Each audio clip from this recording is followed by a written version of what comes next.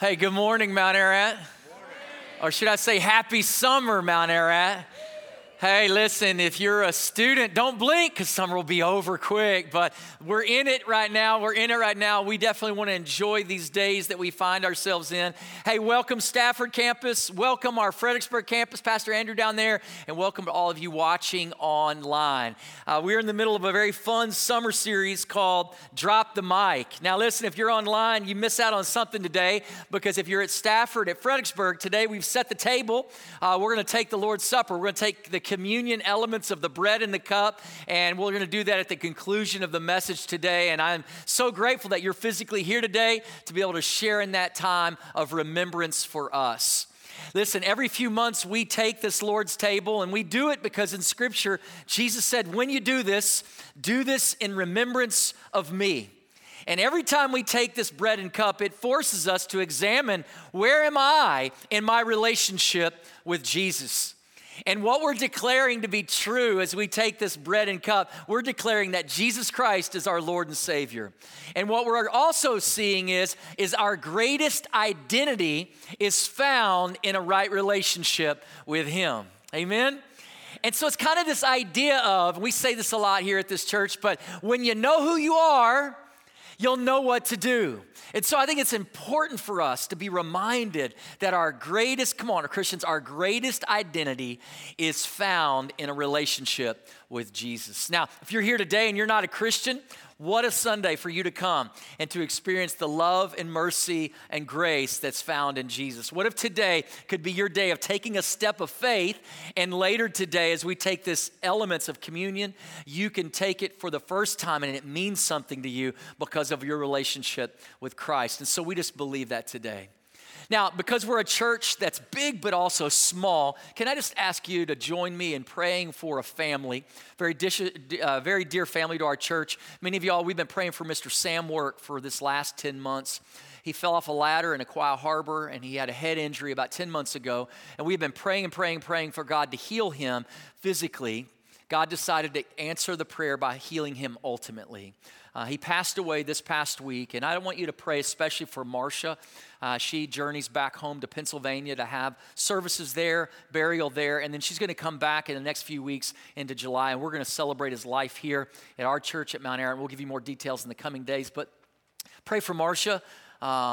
This is not the answer she was looking for, but she trusts God even in these days. And so it's just important for us to be reminded that we are a family, right, church? We are a family, and we walk together in these moments together.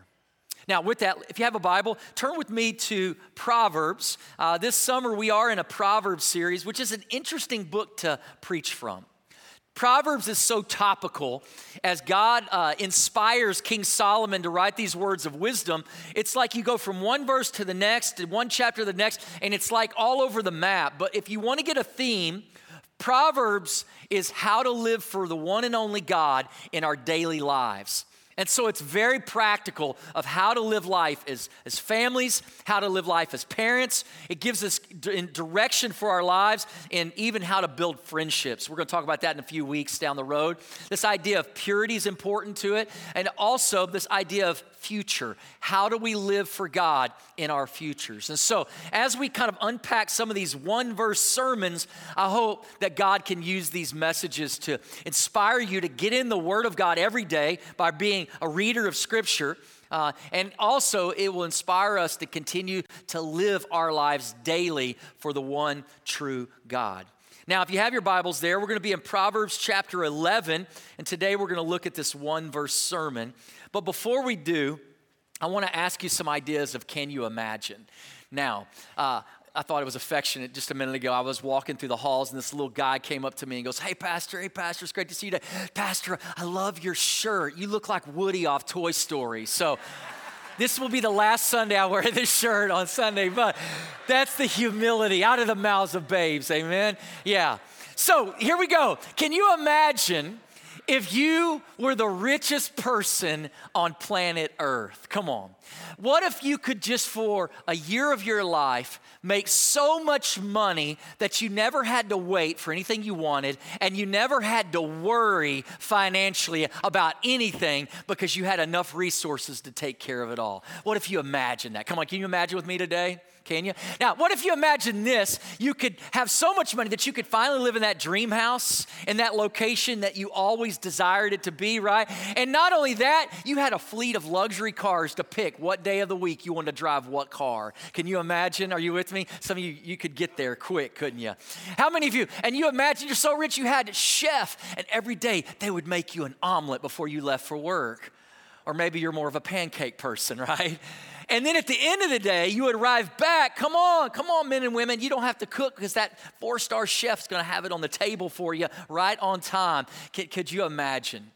And if you're so wealthy, you would never have to get stuck in traffic. Why? Because you would just jump in your helicopter or your jet and you would always just get exactly. Come on, if you had more money, wouldn't that just make life that much more easy? Wouldn't that make life better? Well, listen, if you could be the richest person, how would you live? What would you do? We can do this today. Let's interview somebody that is at one time the richest person on planet Earth. You might not know this, but 3,000 years ago, there was a guy named King Solomon, and he was that particular guy.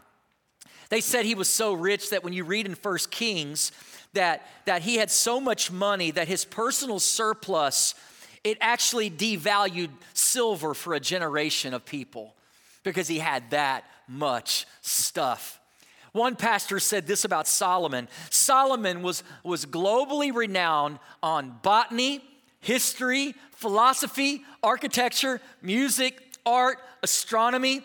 He said that Solomon was like Benjamin Franklin, Warren Buffett, and Albert Einstein all stapled together.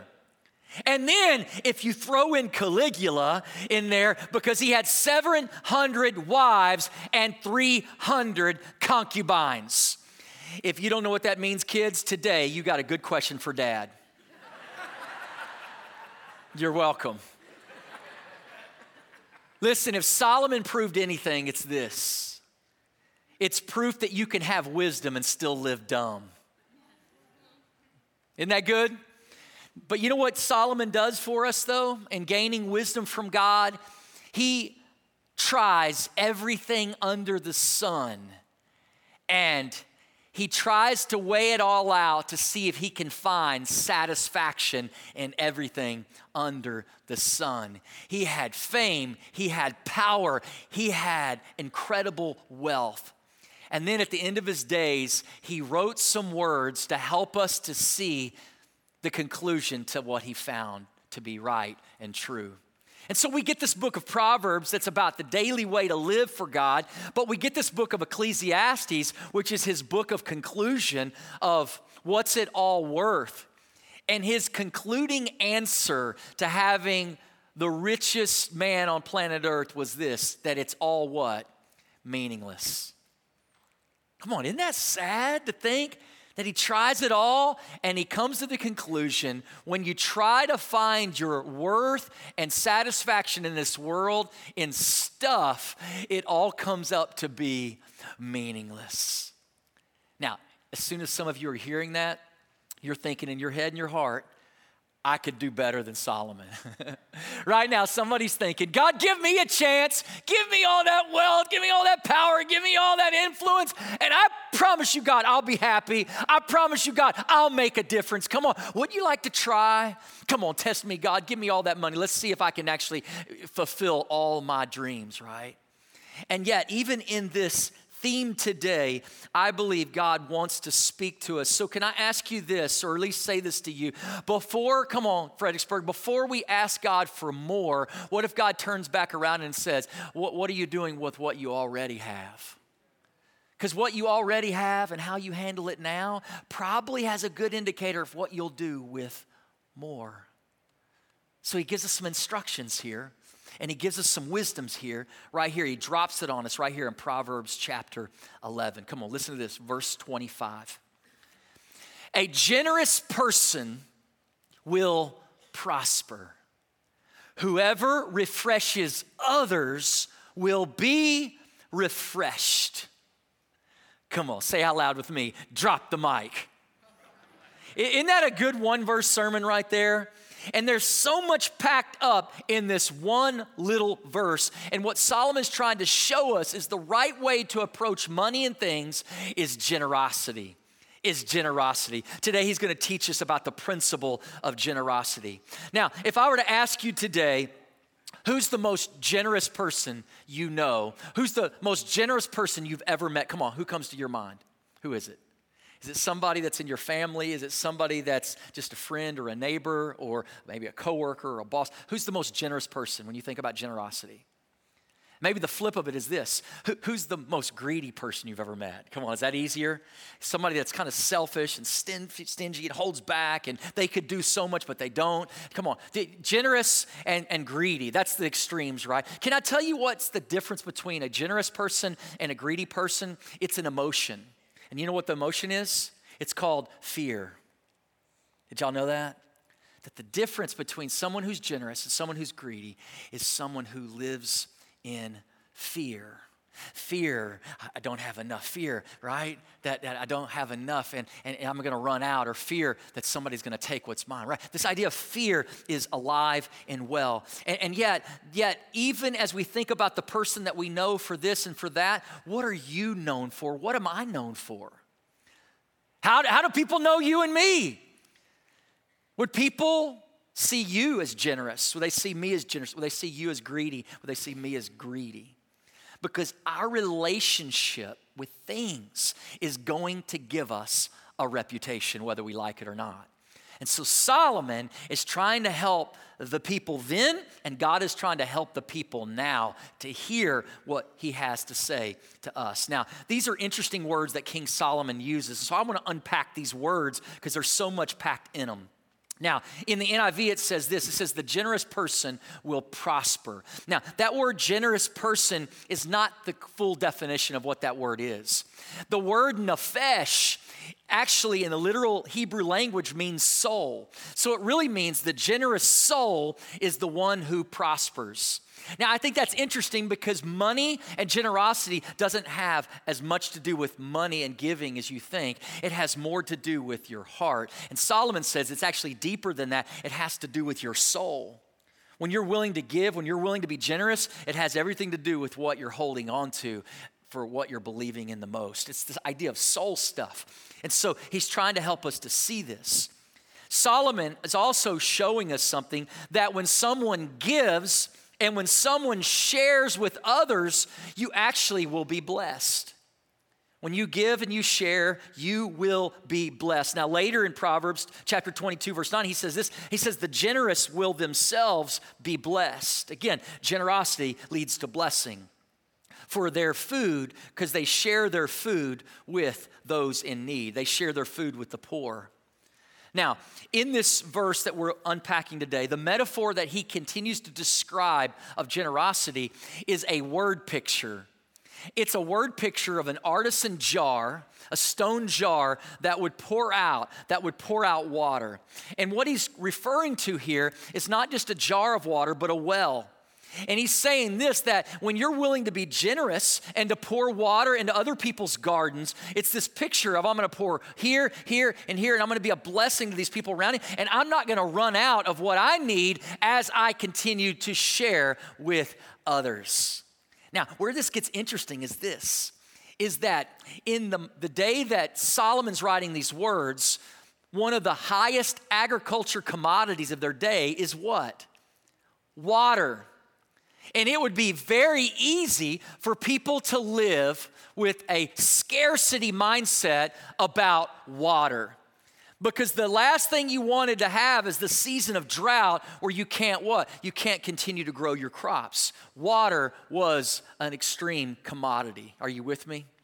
And so this idea of not having enough was a real fear that people lived in. And yet that's the place where Solomon pushes against. Now, let's bring it into our world. He's talking about how we hold on to earthly treasures, money, And he says that scarcity mindset is just as tempting in our day with our idea of money as their day with water. And I don't know about you, but there are many of us that struggle with a scarcity mindset. And it's a fear mindset when it comes to the things of this earth. Now, let's just look at the verse again. I want you to see it again. This idea of the generous person will prosper. Now, that word prosper actually gives us a picture, and it gives the word of being fat, of being abundant in supplies, of being prosperous, this idea of being full and fulfilled. And then he says this, the one who refreshes others is the one who's going to find themselves at peace and refreshed and fulfilled. It's interesting, the language, the imagery of what he uses, because this idea of giving money is always a fear of not having enough, this fear of running out. Yet generosity leads to an opposite effect.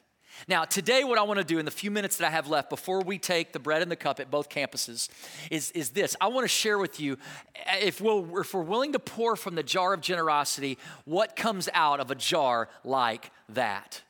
Now, as we talk about the first pouring out, I want you to see it this way. Because what comes out of the jar of generosity, it tells us this, is that faith is gonna override fear. Faith over fear. Faith over fear. God wants us to get this image, this picture of faith being bigger and greater than fear. Yet fear, boy, it sure does show up and say a whole lot to us, doesn't it? And here's what fear is going to tell us in relationship to things. It's going to say this. It's going to say, number one, I don't have enough. And then number two, behind that, it's going to say, others have more. Isn't that interesting? Fear is going to make you play on insecurity, and fear is also going to play on comparison. I don't have enough, and others have more. That's what fear is telling you.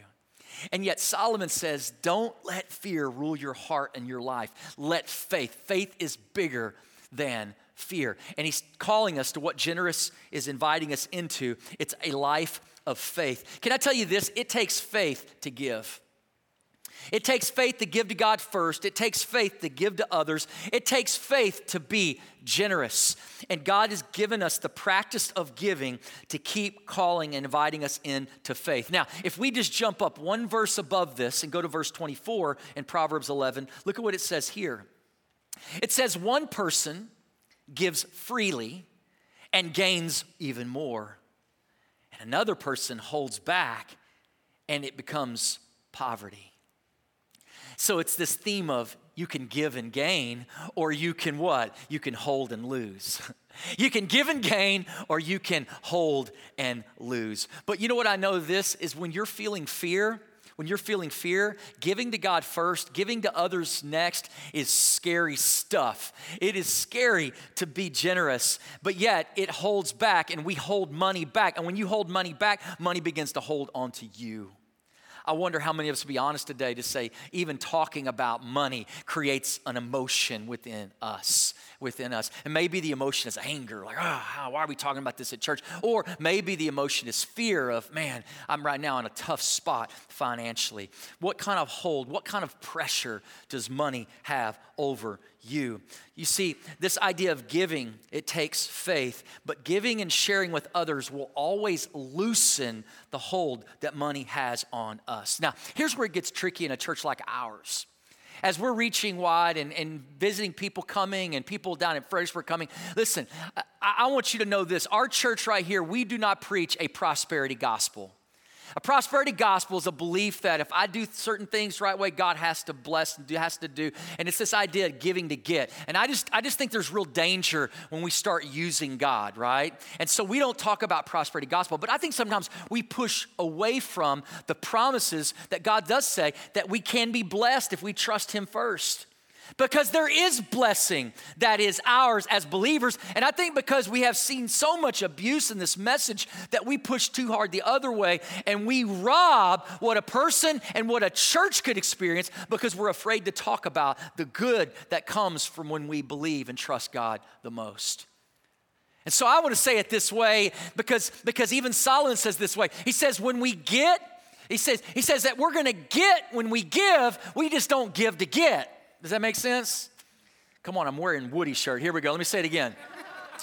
We get when we give, but we don't give to get. That isn't our motivation. Our motivation is to seek first the kingdom of God, and then all these things will be added to you. There's a trust that we're talking about here. But I do believe God does bless. I do believe God does fulfill. And God wants us to see this. Now, not just in Old Testament, let's go to New Testament here. Look at what Paul says, something very similar that Solomon writes down. 2 Corinthians chapter 9, verse 6, he says, remember this, whoever sows sparingly will also what? Reap sparingly. Whoever sows generously will also reap generously. Each of you should decide in your heart what to give, not reluctantly, not under compulsion, for God loves a cheerful giver. And see, God is able, here it is, God is able to bless you abundantly so that in all things, at all times, having all that you need, and you will abound in every good work. Come on, is that not a good word today? Out of generosity, out of the jars of generosity, God's trying to show us faith over fear. Now here we go. Let's look at the second thing that's flowing out of here. This is key. Come on. Gratitude over a bad attitude. Come on, that's a message for every parent this summer, right here, right here. Come on, you grateful kid, you ungrateful kid, right? Yeah. Come on, here we go. Pour out generosity. Gratitude over what? A bad attitude. Now, here's what I know to be true. When money is in the wrong position in our lives, it will lead us to stress, and stress will always lead us to a bad attitude.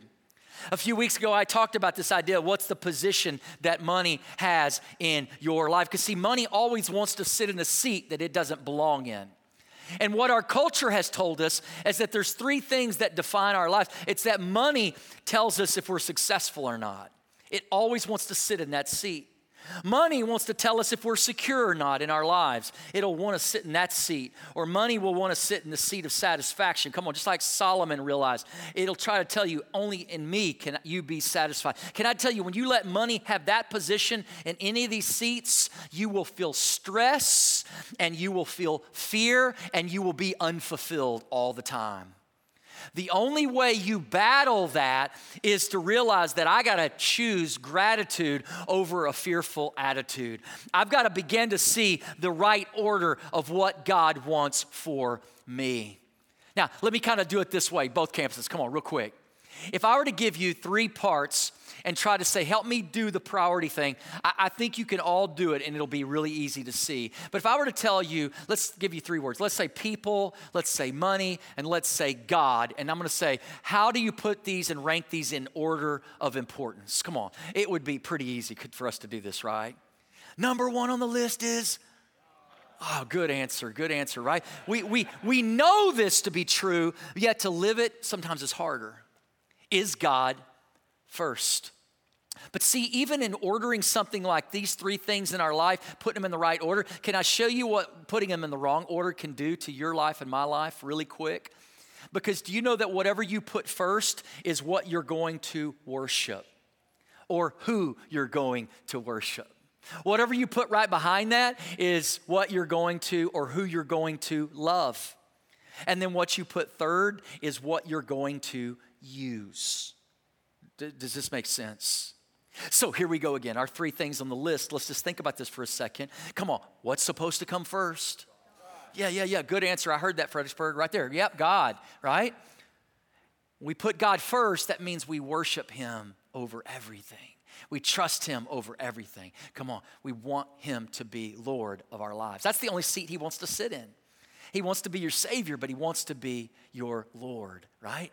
All right, right behind that, God's called us to love the Lord our God with our heart, soul, mind, and strength, and love our neighbor as ourself, right? We want to put people right behind God because God's called us to care about our brother and sister, to care about our neighbor, to care about those around us, right? So this idea of us connecting with the Lord in a right way and then us living it out in a relational way with people around us. Come on, we get this. This is the right thing. And then here's the best part. Guess what? God blesses our lives with material things, and he gives us direction that money that he's trusted us with, now we get to what? We get to use it. We get to use it. What does that mean? It means we get to decide what we do. We get to give. We get to save. We get to invest. We get to spend. We get to enjoy what God has given to us. Come on, we've been saving all year because we're about to go on vacation, and we get to use God's blessing to do that. There's nothing wrong with that. As long as As I have it in the right order. But here's where this thing gets all twisted up. We put things in the wrong order, and we don't live out the truth of what Solomon's trying to call us into. And what's sad to say is we end up putting money here or we put money here. Now, can I just show you something real quick? When you're all about worshiping money and you're all in love with your things, can I tell you there's only one thing to do with God and one thing to do with people, and it's to what? It's to what? It's to use them. It's to use God to get what I want. It's to use people to get what I want. And now you've prioritized that things of this earth matter more than God and people. Can I get you logically there so we can get there spiritually? Because then when we start to evaluate, come on, does money have a hold on me? We can begin to ask the question, is it in the wrong order? Am I looking for money to tell me something about myself that God wants to tell me about myself? You see, this order is key to how we live. And I'm here to tell you, when we put it in the wrong order, we will live fearful and unfulfilled. You don't believe me? Here we go. Let's ask the richest man again. Ecclesiastes, King Solomon writes this about finding satisfaction in money. Chapter 5, Ecclesiastes 5, verse 10. Here's what he says when you put it in the wrong order. He says, whoever loves money never has what? Enough. Whoever loves wealth is never satisfied with their income. You see, this too is meaningless. As goods increase, so do those who consume them. And what benefit are they to the owners except to feast their eyes on them? Now, the reverse is the person, it says the sleep of the laborer, someone that works hard for what they get, the labor is sweet, whether they eat a little bit or much. But for the rich, their abundance permits them no sleep. I have seen a grievous evil under the sun. Wealth that is hoarded, it harms the owners. Or wealth that is lost, some misfortune, now they don't have anything. Their children have nothing left to inherit. Everyone comes naked from their mother's womb, and everybody's going to leave the same way, right? They take nothing from their toil, and they can carry in their hands. Come on. Naked we came into the world, and naked we're going to depart, right? And the things of this earth are to be used here on this earth. But when we get the order wrong, guess what happens? We get the order wrong, life becomes meaningless. Come on. Happy summer, everybody. Right? We begin to see what God's trying to free us from, and Solomon's trying to give us wisdom right here in this, and this idea of what's being poured out. Come on, is gratitude being poured out, or is bad attitude coming out? The order determines that. Here we go, last jar. Let's just keep emptying that generosity out. Here we go, contentment over resentment. Contentment over resentment. Do you know this, that the progression of unchecked fear leads to jealousy, and jealousy will lead to resentment? Do you know that jealousy, when it leads to resentment, has no bounds, begins to rule and reign over us? It has the power to sour attitudes and begin to change the way we see categories of people, because we get stuck in fear. We don't have enough and others have more. And we start to see people differently. Come on, y'all know this to be true. Right now, you don't think of yourself as a judgmental person, but if I were to ask you privately, how do you feel about rich people? You might tell me a few things. How do you see supermodels? What's your opinion there? How do you see bodybuilders? Right? How do you see stay-at-home moms? How do you see working women in the professional world? How do you see doctors? How do you see lawyers?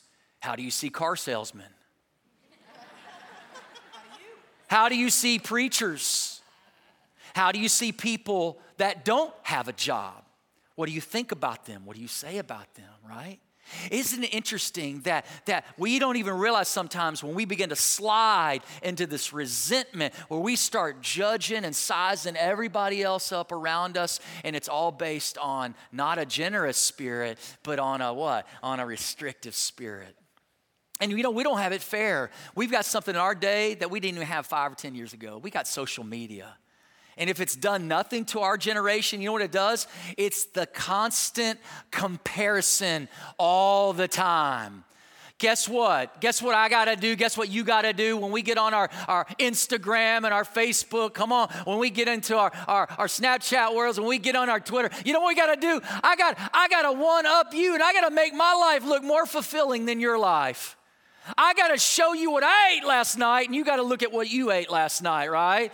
And then I got to show you the pictures of my vacation and how perfect my kids are because I got to one up. Listen, this comparison game can only lead one place, to resentment. And it is not what God designed us to be. And yet, we are unwilling to practice this way of generosity because we live in a constant state of fear of I don't have enough and someone's got more. You want to combat that? Start to give to God.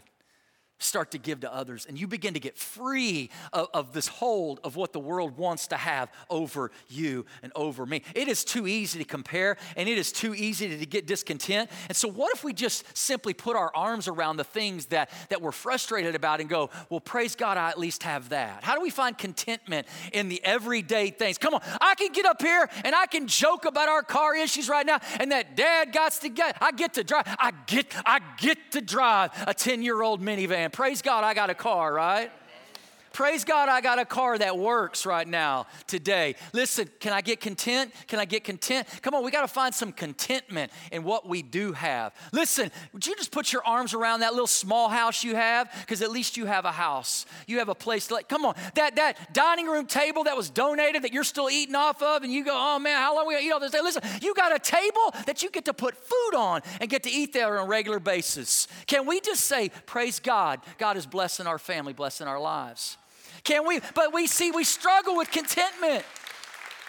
We struggle. Come on, we struggle looking at that 27-inch TV because I just went to my neighbors and they've got the biggest screen, right? We struggle celebrating because we look at what we don't have. Come on, to the person in the room, that is your waist size. It is. And that is your hair or the lack of hair. Come on. Stop complaining you're bald. Stop complaining you got kinky hair that doesn't do what you want it to do. Listen, there's people that don't have any hair. Listen, we got to be content. We got to find how we can be content or we'll turn into resent. And I think so many of us are getting lost in the damage of resentment. And yet, here's Solomon saying, you want to live, then you got to live in a way that gives even when you're afraid. And you got to be generous. The antidote's the same in this day and age as it is now. Listen, you can sit back and look at your health versus others. You can sit back and look at your poor SAT scores to others. Listen, it's time to be content, but it's also time to move into a generous posture. And we always have more than we give ourselves credit for. And it's time to start realizing we give from what we already have. And if you're able to give, praise God, you've got something to give. I love when Paul's discipling young Timothy, he even tells him this theme of contentment. And I want you to see this. Come on.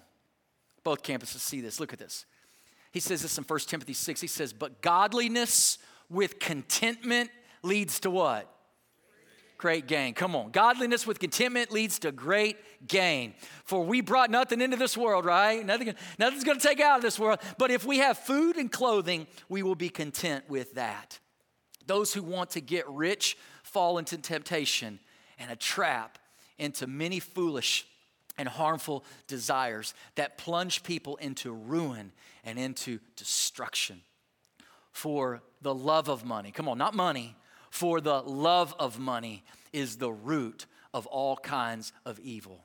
And some people eager for money have wandered away from their faith and have pierced themselves with many griefs. Come on, drop the mic right there. Isn't that true?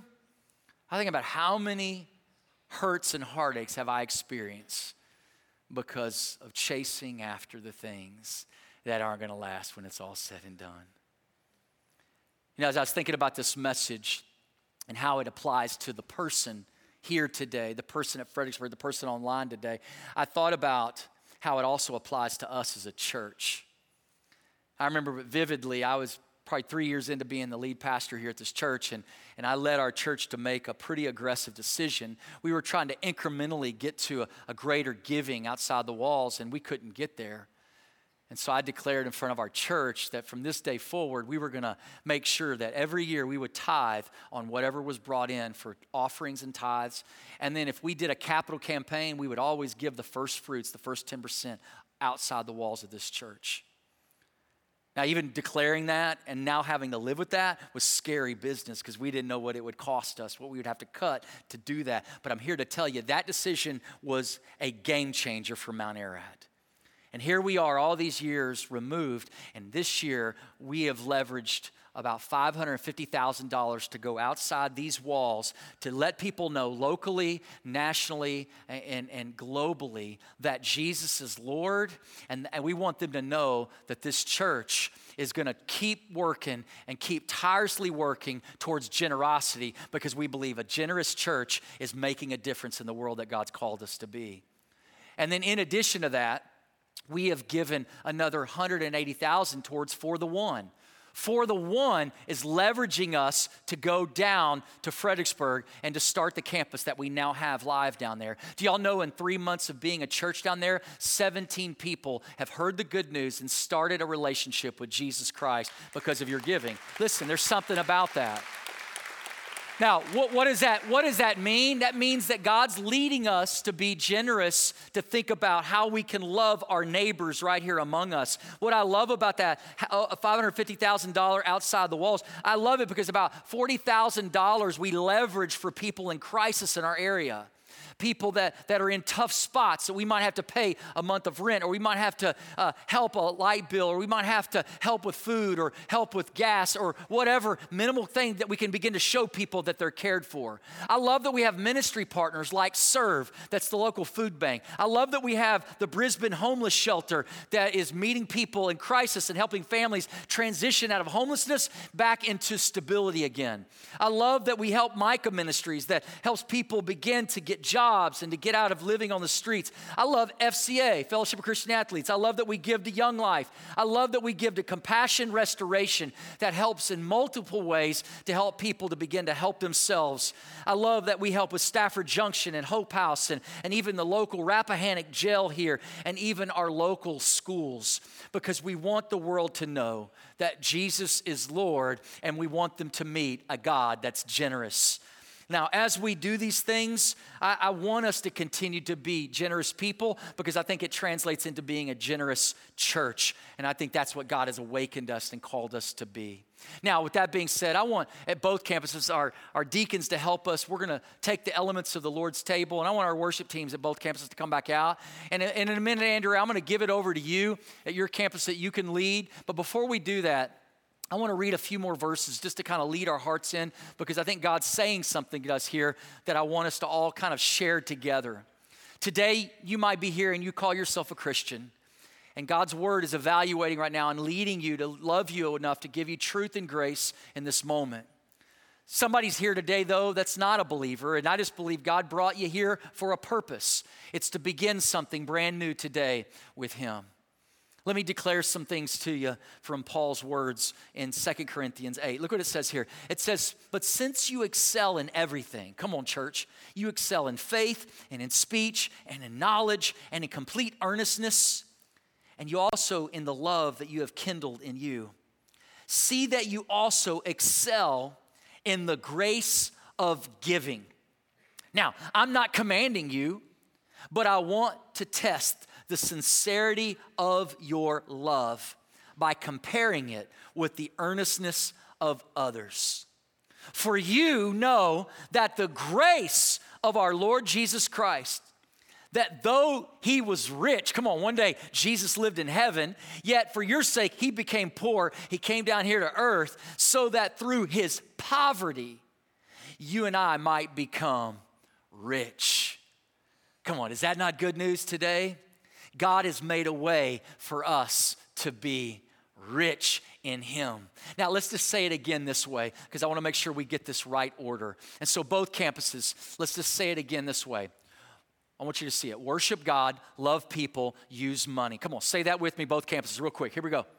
Worship God, love people, use money. Again. Worship God, love people, use money. It's the right order, right? And then there's three things that pour out of the jar of generosity. Let me show this to you again so we can kind of be reminded. Faith over fear, gratitude over bad attitude, and contentment over resentment. Come on, these are freeing things for us as children of God. And what I love about the scriptures here, before I give this over to you, Pastor Andrew, is that we get to see how incredible God's love is for us. And so today here at Stafford, I'm going to lead us in a time of communion. Right now, come on, sign off, Pastor. You go ahead and take it over there down in Fredericksburg, and let's just kind of celebrate what God is saying to us right here in this moment. Listen, church. God didn't just tell us and teach us about giving. He showed us. John 3:16, come on, you know the words. For God so loved the world that he gave his one and only Son. Whoever believes in him shall not perish but have eternal life, right? We get it, we get it, we get it. God gave. God, a good Father, he gave a generous gift.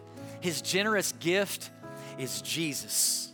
Why? So that we might believe and receive, and we might live generous lives too. I love this truth. I love this truth. Jesus once said, I am the bread of life. Come on, take and eat, right?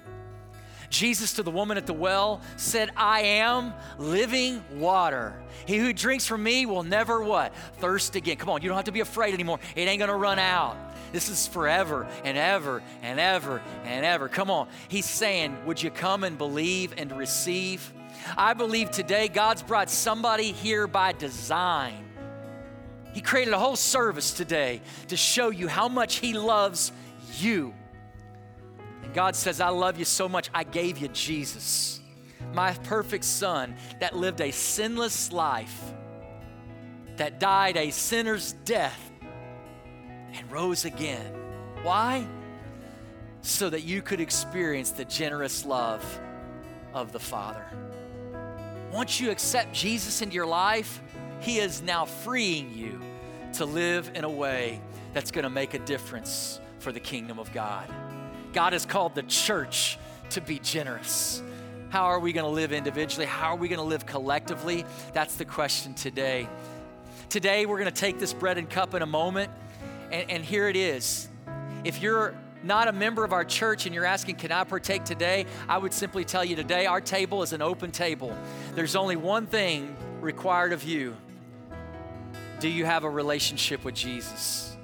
If you're a parent here today and you've got a young child with you, we're going to trust you as a parent to know if your kid has come to a place of understanding in their head and their heart. If they put their faith and trust in Jesus, then you as a parent, absolutely lead them to take part with this. If you're not sure yet, if they're not sure yet, what a teaching moment for them to sit back and just to simply watch, and for you to have further time to explain your faith and your belief based on Scripture and what God said to you.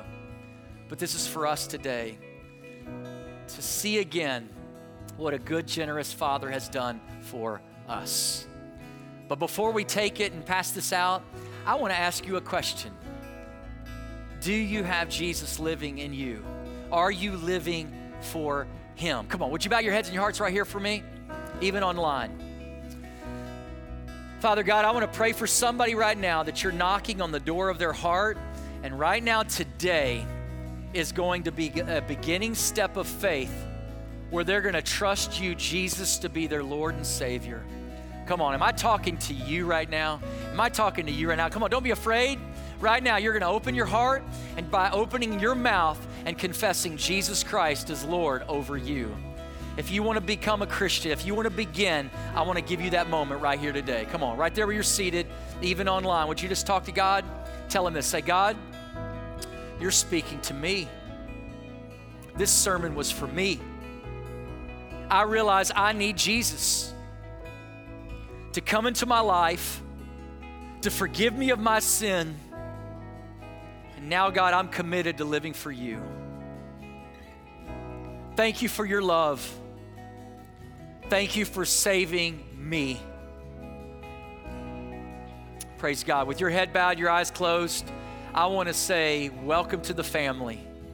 And in a moment, as these trays come by, I want to invite you to take that little symbol of bread, that little symbol of that little cup of juice, and I want you to hold on to it.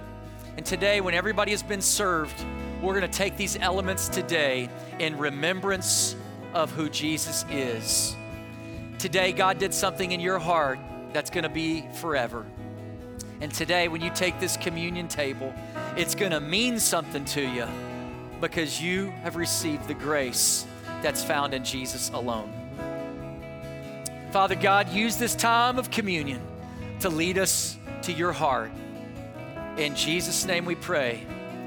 Amen and amen. Hey, one more disclaimer today. A few months ago, some people shared that they're gluten allergy. And so we actually have some gluten wafers that one of my ushers can bring to you if you need that help today, so you don't have to sit back and not take part today in communion. So you let one of our deacons know if you need that today, and we'll help you with that. But let's just lean into this moment as we sing this song of praise, as everybody's being served. And once everybody's been served today, if you want to take part with us today, we're going to take this bread and cup together.